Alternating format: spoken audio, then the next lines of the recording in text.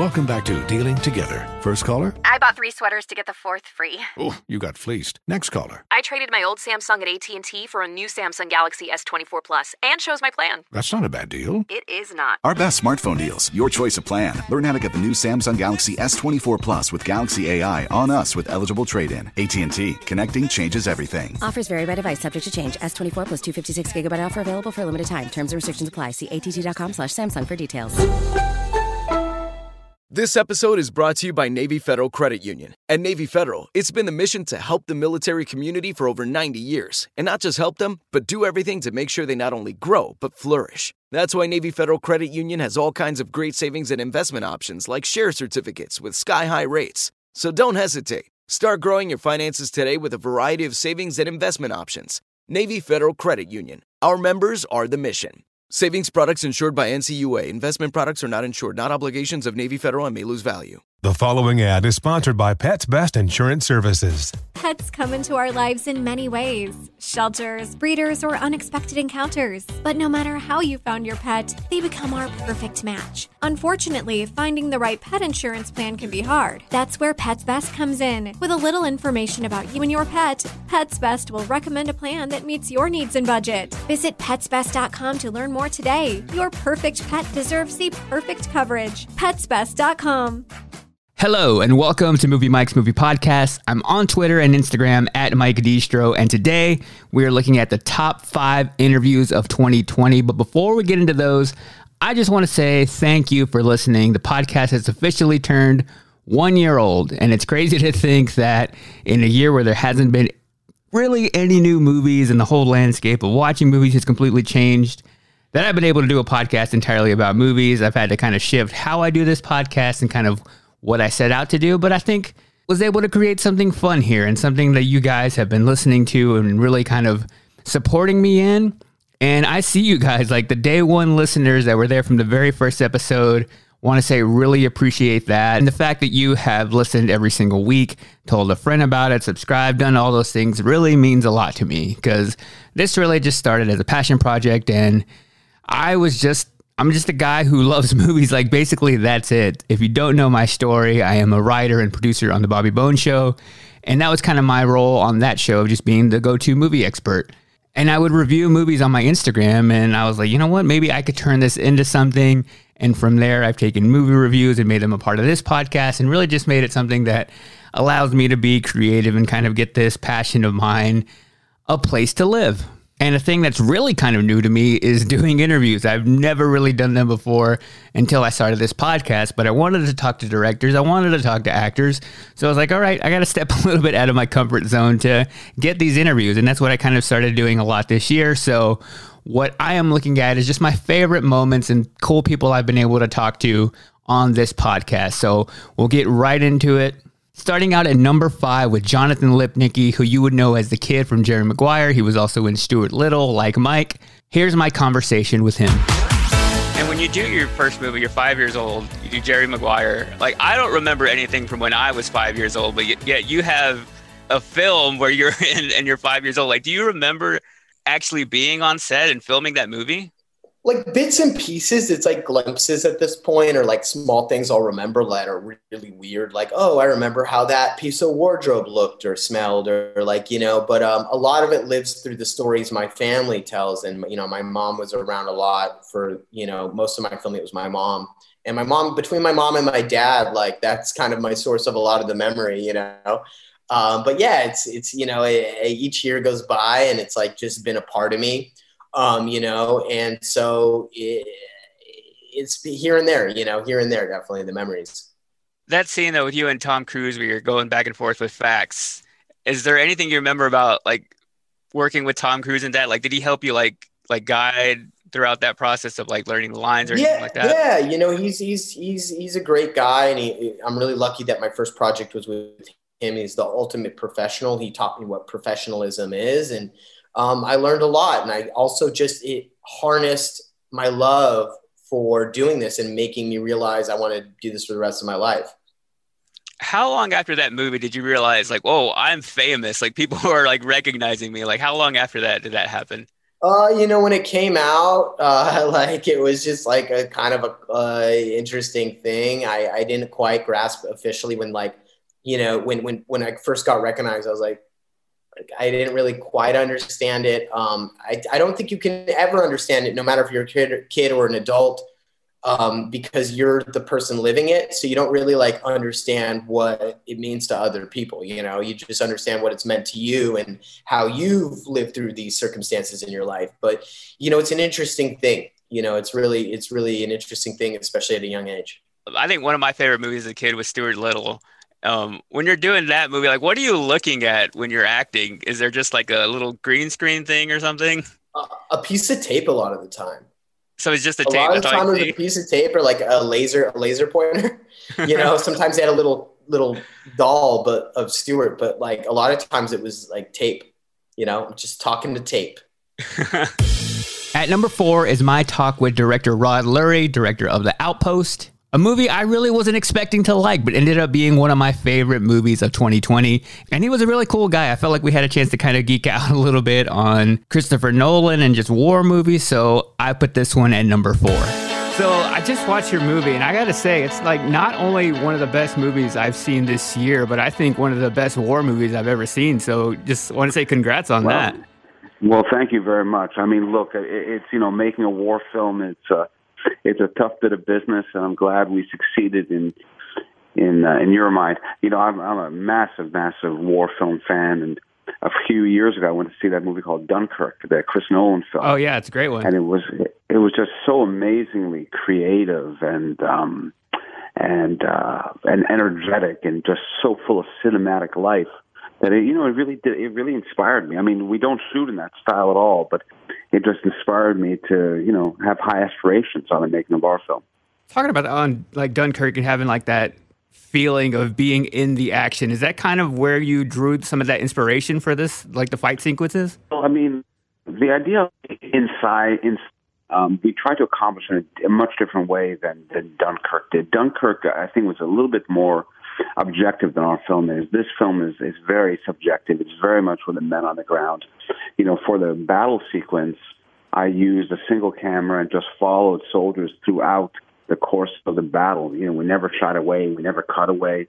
And so we really were intending to put the audience into a full immersive experience in this battle, which was probably the most heroic battle of the Afghanistan war. How exactly do you do that? Because I know like 1917, they did that where the whole movie was in one shot. So what is that process of like, is it all in editing or are you really doing it all in one shot? Well, okay. So you just said something really interesting there because on the one hand, you just said that Dunkirk is 1917, which by the way is a masterpiece, a fantastic movie, one of my favorites, is all done in one shot. But in fact, the greatness, the cinematic technical achievement of 1917 is that it gave the appearance of being in one shot. I don't know how many cuts I counted as a pro and some that I missed, I'm sure, but there are dozens and dozens of cuts in that film. And in our film, those lengthy sequences, there's very little what we call stitching, cutting together two shots seamlessly to make it appear as one. We really had to rehearse because we just didn't have the budget to do that. Mm-hmm. So, we actually had to shoot these things in oneers, and it was no easy feat.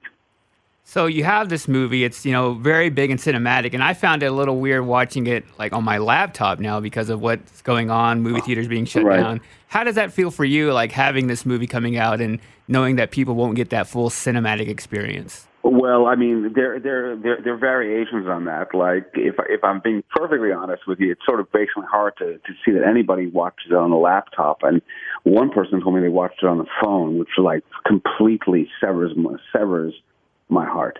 Because, I shot this for the big screen. Yeah. I made it for the big screen. It's, especially the sound work is made for the big screen. But, look, life is what it is right now. And I fully expect that it's going to stay this way pretty much forever.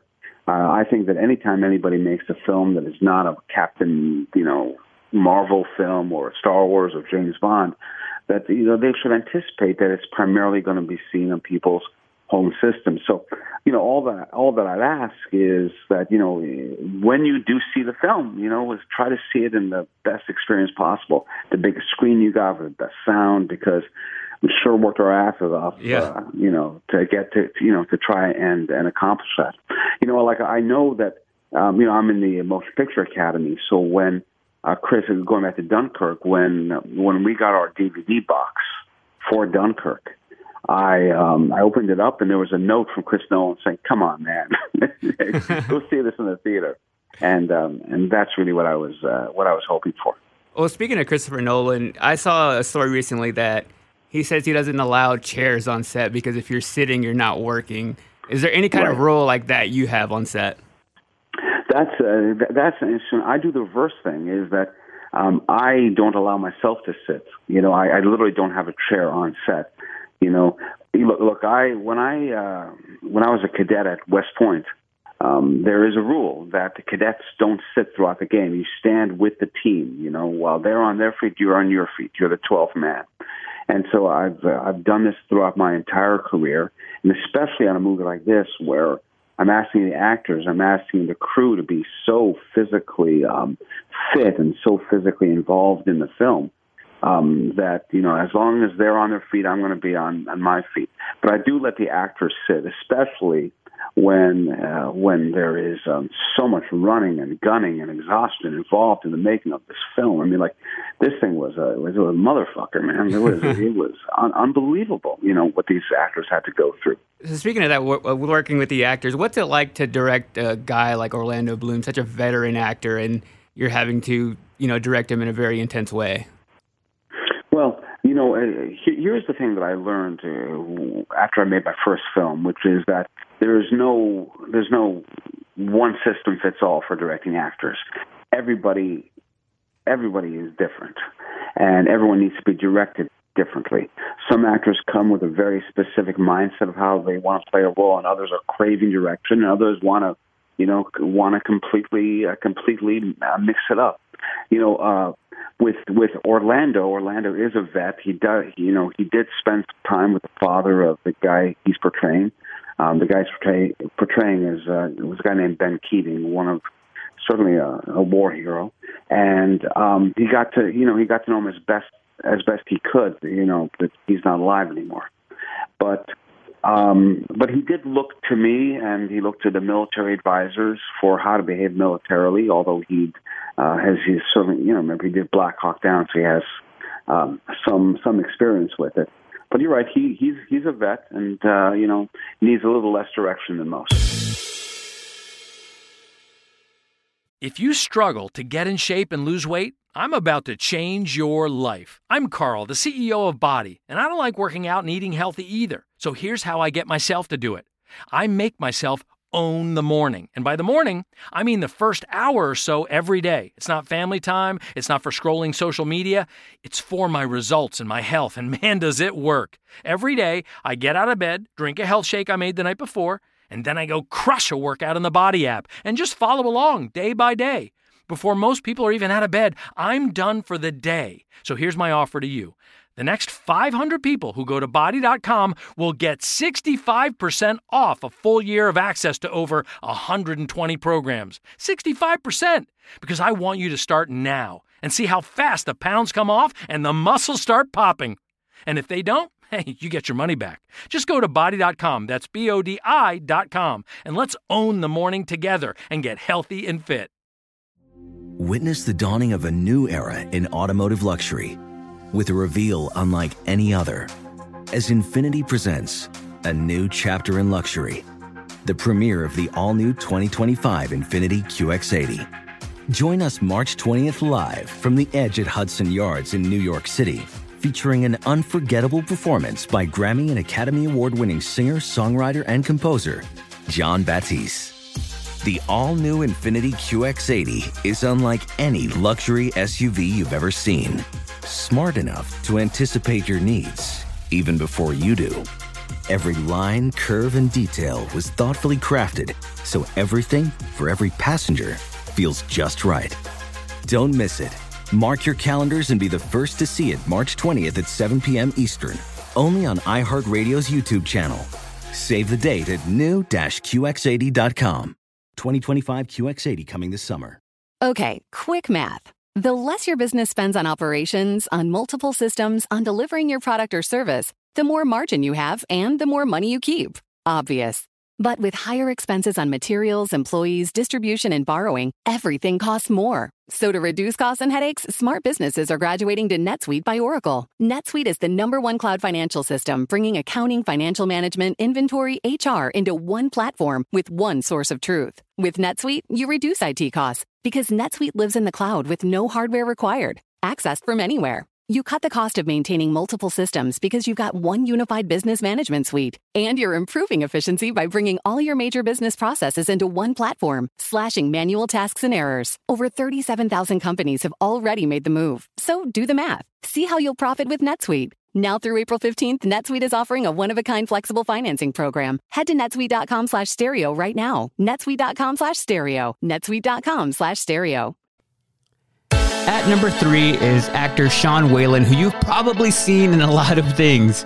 And he's in one of my favorite movies of all time, Twister. And I saw him on TikTok and reached out to him, and he was like, yeah, I'll do the podcast. So I got to ask him all my questions about one of my favorite movies, Twister, and it was awesome. So when you first get this part of Alan in it, like, how was that character described to you? It kind of wasn't. They just don't, it was very open.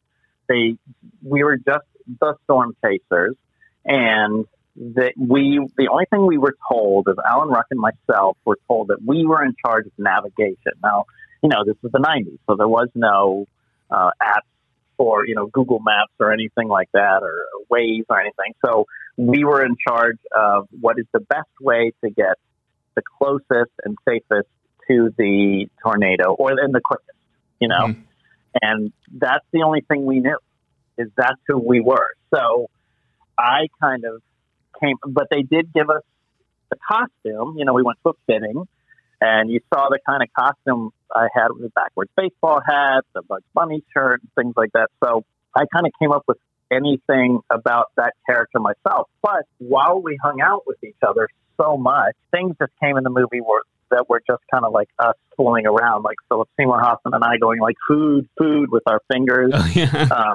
That was because that was what we were doing that summer, the fingers thing. And we would joke around like that whenever we wanted something. We'd go, yes, whatever. So we did that in the movie. Food. Hey, we're absolutely not going. At the end of the movie, you can see people playing rock, paper, scissors as the helicopter goes away. But this is all stuff that we used to do hanging out. But it is funny now that I'm putting these things on TikTok and stuff, how much people actually liked the cast and liked the camaraderie and saw that we were friends. Because seriously, 90% of us, I mean, we all got along really well. Yeah, what's so great about it is, first, the cast is just an amazing group of actors, and then I feel like you identify with them being kind of the underdog storm chaser group, and I think that's kind of what also people just loved about it. Like, oh, it's these just group of people who are like using their own vehicles basically against the big corporate, storm chasers. Yeah, I mean, what was crazy was they cast all these. I mean, Anthony Rapp, star of Broadway's Rent, the originator of the role in Rent. He was on the bad guy team. You hardly saw him. So they had all these characters. Aben Ruby had been around in tons of things. They had this big group of young actors, and then just chose who was on what team. You brought up that line about, that food scene. Do you and I think that's kind of something that there's a bunch of like quotes and lines from this movie that I felt over the years has become part of my vocabulary. Like I use that part when I'm talking about dinner, like food. Yeah. It's so funny. So many people say stuff. Oh my God. I used to be known for the milk commercial and say, you're the milk guy. We'll talk about that a little bit later, but I would get that all the time. And now, after all these years, everybody's saying, fold the map, or don't fold the map. Don't fold the map. And so when I sign pictures, I have a picture, I do these live things where I sign autograph photos on TikTok in the afternoons. On Fridays, I do it today. But I sign on that one. There's a picture of me and Alan Ruck by those haystacks, and I write, fold the map instead of don't fold the map. because, you know, people were like, did you actually fold them or not? And I go, well, of course I did. I just lied to them.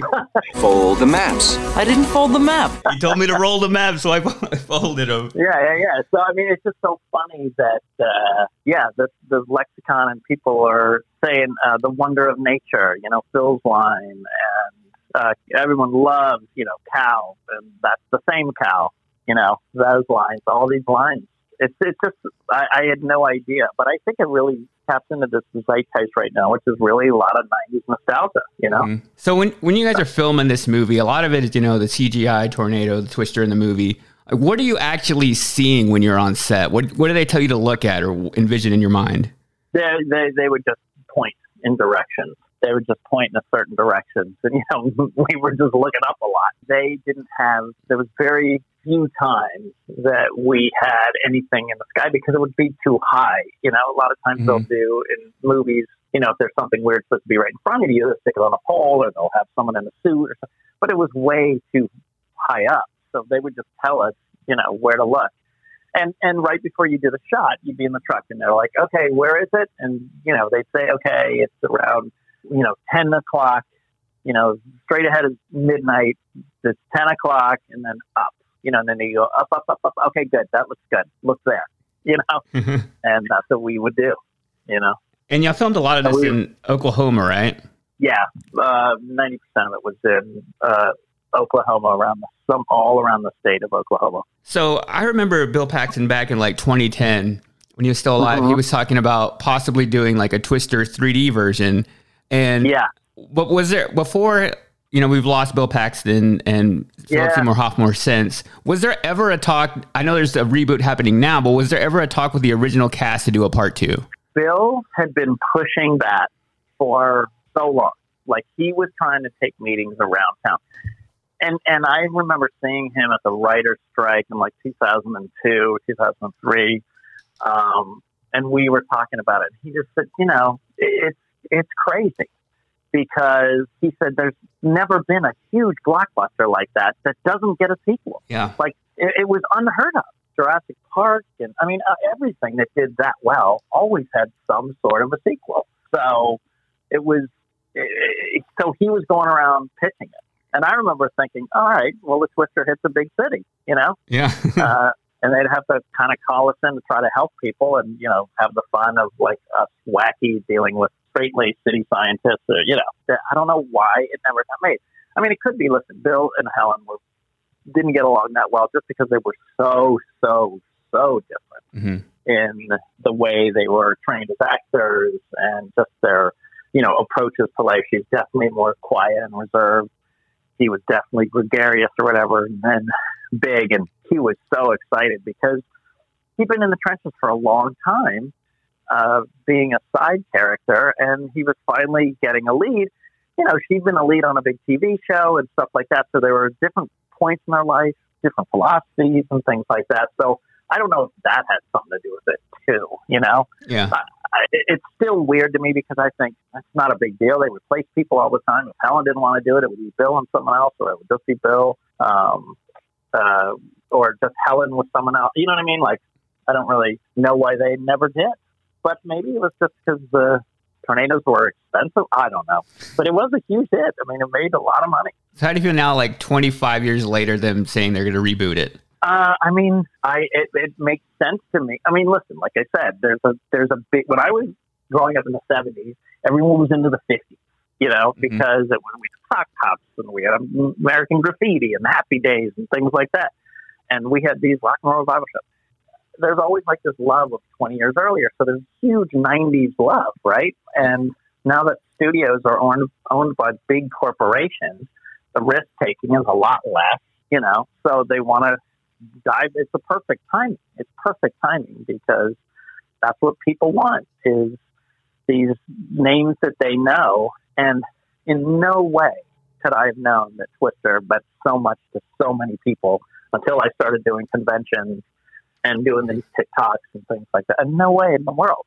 So it's crazy. At number 2, I'm putting the host of the Bobby Bones Show, who also happens to be my friend, Bobby Bones. And what some people might not know, is that he is actually an actor. He was in a movie called Band Slam from 2009, and I got to ask him all about that. And he's never really talked about this movie before until this interview. I did an episode a couple weeks ago about one-hit wonder actors, and you actually submitted yourself for Band Slam. Did I? Yeah. Was that on Instagram Story? On Instagram Story. So people may not know, but back in 2009, you were in a movie called Band Slam. So I had 5 questions for you about that movie. That was 2009? 2009. I had that dopey hair at 29 years old. Yeah. Holy crap.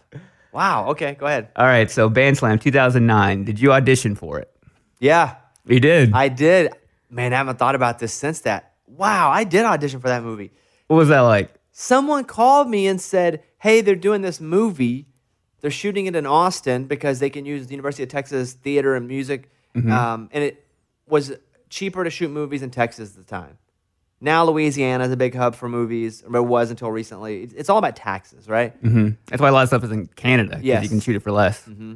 So they were like, they're shooting this, but they have a role of a guy named Gordy, which was my name at first, who hosts the big competition. You have some lines. It's like, at the time it was like 19 lines. It got cut way down to 9, I think, by the time it was over. But you have like 19 lines, but they need someone who's like, in his 20s and is cool. And I was like, well, I'm in my 20s. I'm not that cool. So I went, and there was a long line wrapped around the building of guys that were good looking, like lots of hair gel, lots of that actor type. Yeah. And so I went in a pair of jeans and a white t-shirt because I didn't know what I was doing. I remember thinking I was going to be the only one at the audition because I thought they just had it ready for me. I was like, oh, I got invited to do this movie. And it's a bunch of people. It was a bunch of people. So I went into this room. This is just a room, like a bedroom at a house. And there were 2 people sitting behind a long table. And they were like, okay, read your lines. I didn't memorize mine. I guess most people did because I had my script in my hand. Mm-hmm. And so I was like, oh, can you believe they're going to play the show here this week? Man, they're never going to. And they were like, all right, thank you very much. And I left. That was it. I never thought I was going to get a call back because it didn't go well in the room, I thought. Yeah. Because they showed me no emotion, nothing. It was like, wow, that was great. They didn't say it was great or it was good. They were just like, all right, thanks a lot. All right, thanks. And I walked in, I was like, dang, I must have really sucked. And they called me back and they said, hey, you're one of the best ones. Come back again. Went back again. I was the only person there the second time. I think they just had to spread out a little more. And then I got a call and said, hey, you're in, and you're considered because you have this many lines. You're a principal actor. And so I had my own trailer. I was on the biggest level with the lowest amount of work and money. Wow. Like if in the A-list part of that movie, it was Vanessa Hudgens, it was Lisa Kudrow, Phoebe from Friends, it was Scott, who was in Friday Night Lights. Yeah. I forgot Scott's last name. So there were these actors, and of the A principals, I was the bottom of the barrel. But I was higher than all the extras and mids. So I had my own umbrella carrier to make sure my makeup wouldn't sweat. I had got all my clothes. I had a trailer.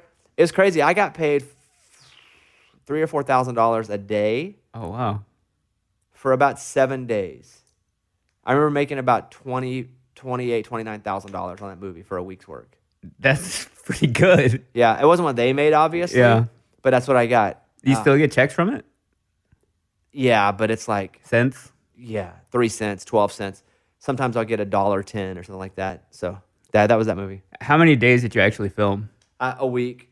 I mean, it was a week straight. The thing that stunk was, again, I was a principal, so they kept us all together. We ate together, and again, I didn't know anybody because I wasn't a real actor. I didn't know any of them, so they didn't really let me in their cool group. And they would pretty much all the principal actors were like, "All right, we're gonna go play Super Nintendo, and we're gonna have this party." I was never invited to anything.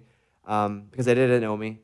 And I also had the radio show. So I'd do the radio show all morning and go straight over. So some of the bonding stuff, it was late at night. I couldn't go to anyway, but I never really got invited to do anything. Did you end up meeting all the co-stars? Mm-hmm. Yeah, and Lisa Kudrow was really nice. We sat in a makeup chair beside each other for like an hour one day. And she was super nice. It was really she played the mom on that movie. Yeah. It was really the only time we spoke. But yeah, I met her. Vanessa Hudgens was okay. The Scott... I wish I knew his last name, but he was really nice. Are you surprised that it has an 81% rating on Rotten Tomatoes? It does. Yeah. Wow. I was surprised that when it came out that it didn't make more at the box office because I don't think it did well. It made $5 million opening weekend and $12 million throughout the run. While it was up. Okay, yeah. so you're talking about a movie that didn't do that well financially, but it kept getting shown everywhere. Mm-hmm. Every time I would see like a weekend of rare, weird movies on Disney, they would be like showing movies.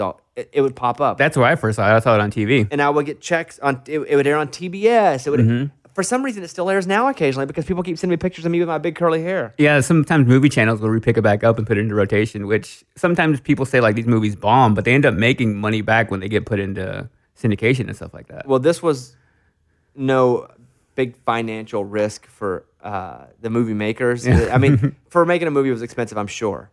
But I'm saying it wasn't like $100 million movie. It's $20 million. It wasn't Waterworld. Yeah. So, yeah, that was fun. I forgot. Man, it's been a long time. And then would you ever do another movie? It's just the time. You have to be on set and shoot things 10, 11, 12 times. Sure. It would be tough to do it right now. But I could if it was the right role. Do you get offered stuff? Some small stuff. Yeah. But I don't put myself in the mix for it either. You mostly have to audition. Even some of the big actors have to go and audition for stuff. Yeah. And so I don't get offered stuff, no, as far as movies that people would see, but I do get offered to go audition for stuff, and I just never want to go do it. The only things I get offered are like super indie type stuff. And they just want anyone to be in it that will promote it. So that's like, hey, let's get Bobby Roll, because if he talks about it, people may see it. So the answer is no, not really.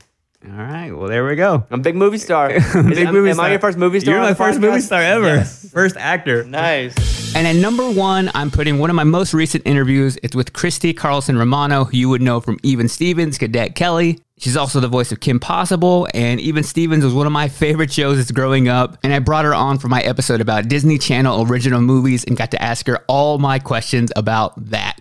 Basically, my 13-year-old self living out his dreams. So here's that conversation. We'll talk about it now, Even Stevens, the movie. And I actually rewatched it last night. It's my favorite Disney Channel original movie. And I felt like at the core of this movie, it's kind of the coming of age story of Ren. And I feel like I was kind of inspired by the character again, watching this again as an adult. But I wonder if you get messages from people saying that like Ren was a role model to them. Always. I always get that, and that to me is so important. And now more than anything, having daughters, that is huge for me too, because knowing that legacy is out there is all I could really hope for. And so what I find ironic is when people say like, oh, well, we don't necessarily want to come on the show because, or this is a pass. Like, the people that you'd think, wow, they're going to really want to be on the show, and then they just immediately pass on it. I'm not sure why they pass on it, because it always seems like a really healthy, fun show to do. But one would think that maybe it's because they don't necessarily want to have to talk about stuff like in the past. Yeah. And again, for me, legacy is something really special. And if you don't kind of like nurture that legacy, then what have you really accomplished? Exactly. So I felt like you and Shia, like your relationship throughout the entire series, of course, with you guys butting heads, but it really kind of all comes out in this movie. You guys work so closely together. Did he ever feel like a real life brother to you? Oh, I mean, we're not in touch anymore, and he's a very different person now than he was when he was a child. And I never really knew him on the personal side, but when we were at work, it was encouraged for us to be sort of relating to one another as if we were really brother and sister.